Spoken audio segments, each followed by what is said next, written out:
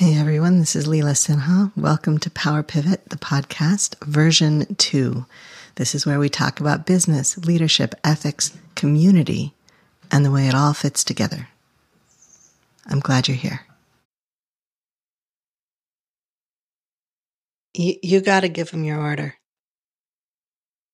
Before I start, I just want to say that I don't actually drink coffee, and I'm going to talk about ordering at Starbucks. So I'm probably going to sound like a right fool because I don't know anything about Starbucks. Even the sizes of the cups is confusing. But I do know this. They will customize a coffee order to the end of the earth. And so people walk in there and they have like their regular order. Like almost nobody orders a black coffee anymore. Apparently we order like half calf, mocha, latte, something, I don't know. But everybody knows what their order is. Everybody walks in. Everybody speaks it fluently. It's like a whole other language in there. And then most of the time, the baristas make the coffee and the person picks up their order at the end of the counter because they know that that's how that system works, because it's a whole other world in there. And then they drink their coffee and they're happy.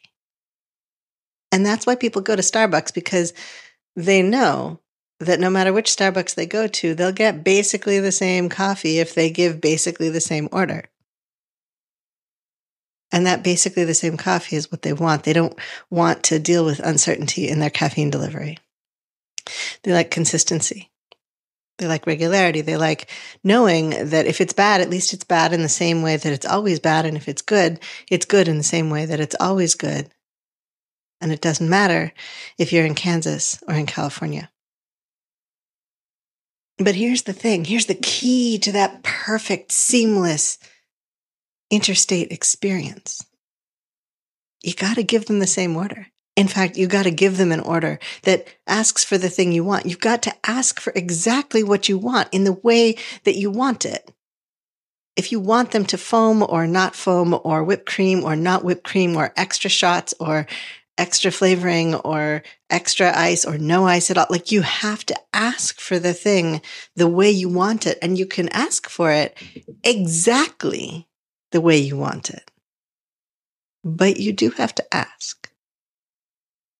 And when you ask, you're rewarded with exactly the thing you want. And so most people get pretty good at asking for exactly the thing they want in the language that Starbucks uses to understand what all of these complicated requests are. You have to ask. The key to being served well is being known. The key to being served well is being known. I was recently in a Clubhouse interview with Monica Scantlebury, and she and I were talking about boundaries and leadership.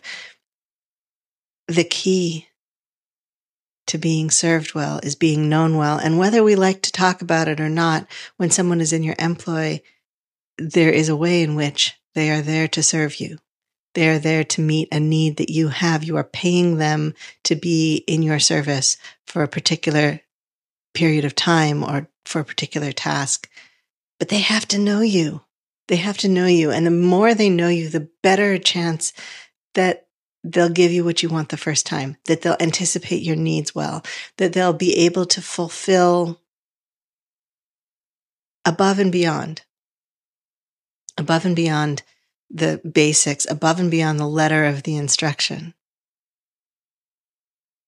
Because it's one thing to go into a Starbucks where nobody knows you and give your standard order and get your standard coffee. But it's another thing to walk into the Starbucks where you go in every morning at exactly 8:05. And you often end up standing between the same people in line. And when you get to the counter, the barista smiles and says the usual. And you say, yes, thank you. And you make the tip a little bigger because you like the barista, because you like this location, because you like the feeling of being known. You didn't have to spit out that long string of adjectives that explained how you wanted your coffee, because they've been making your coffee that way for a long time and they remember. They already know. They don't just know what those words mean. They know you. And so they can save you all of those words. You don't need those words unless you're doing something different from usual. They can just use what they know to serve you well. And then they put an extra note on the cup because they know your birthday is coming up, or something happens and something's not right, and the barista just, slides you a little cookie across the counter as compensation for the trouble because they know you and you know them. When you have someone working for you, the more they know about you, the more they know about how you think and how you operate and what you want, the better a job they can do of their job, because their job in some ways is to serve you if they're working for you. And so they can know that if you're running more than 5 minutes late and you haven't texted, you're probably not coming to that meeting. They can ask you if you're coming to that meeting. They can make sure they have your coffee ready. They can, whatever it is that they have learned about you that you need, they can automatically show up to the meeting with the Google Doc for the notes already created and already shared with you so that you can watch those notes scroll by as they take notes on your conversation, so that you can feel secure knowing that those things have been written down. And also because they know that reading the words helps to cement them in your brain, and that you don't have to tell them all that every time. You tell them that once, or they learn it by being in your presence. But the more you can tell them, the faster it is, the easier it is. To be served well is to be known well. Does that involve vulnerability? Yeah, to some extent it does. If you have an assistant, they probably know more of your flaws than almost anybody else. Does that involve risk? Sure.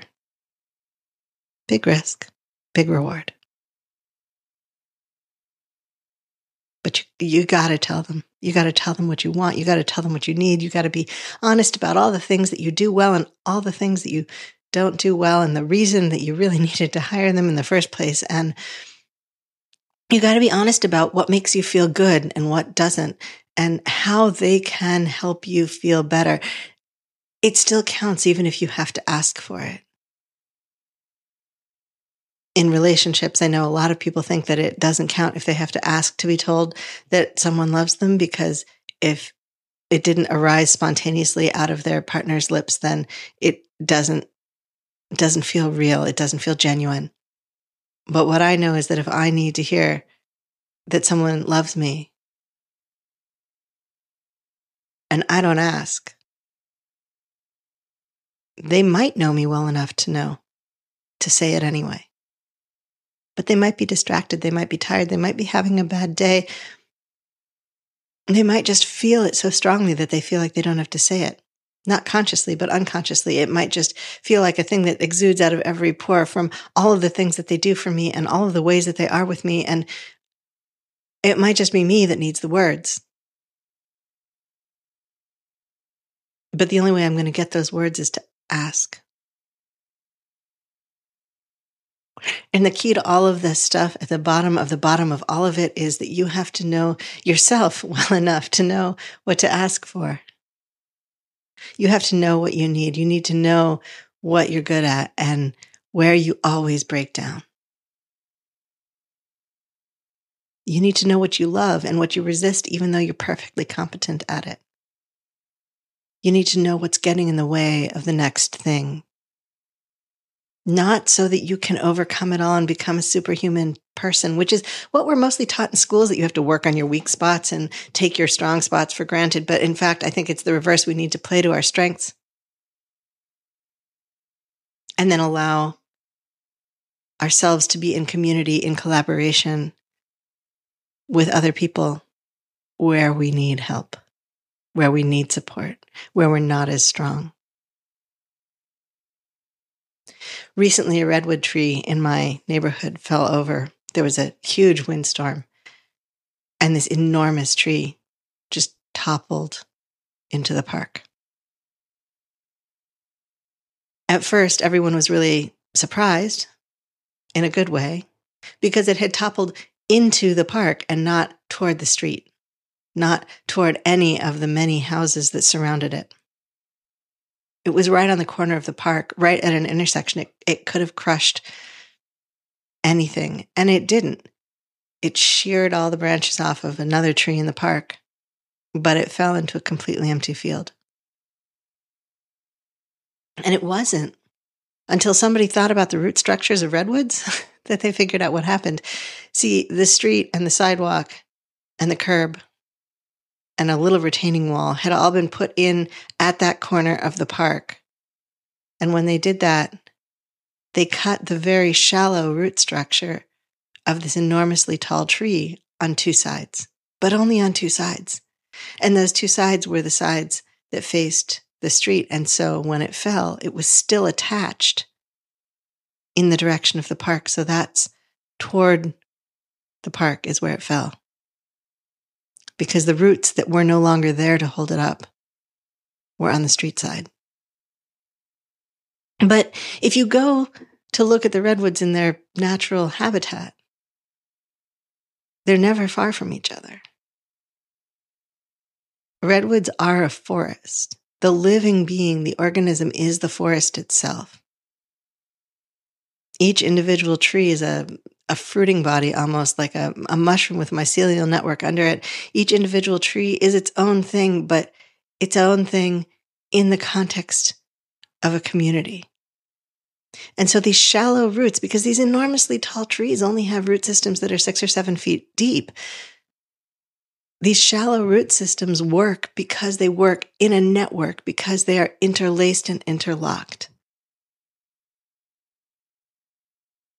And so one tree blowing in a strong wind shifts back and forth. And if you're standing in the forest when that happens, you can feel the ground ripple under your feet as the shock and the stress and the strain spread out through the entire network of trees, through the roots under your feet, through the whole living body.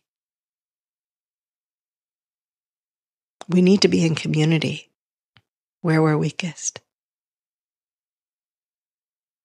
It's only when we're not in community that we fall down.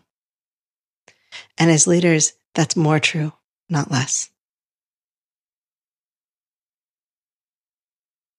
Thanks for tuning in. I'll see you next time. This has been Power Pivot, the podcast. I'm your host, Leela Sinha. Thank you for listening. I offer gratitude for the earth and sky and the support and care of many who cross my path. Our post-production assistance is provided by William Jameson, and you can find him at jamesonav.net. You can find more of me and my work, including leadership consulting and keynotes, at intensivesinstitute.com.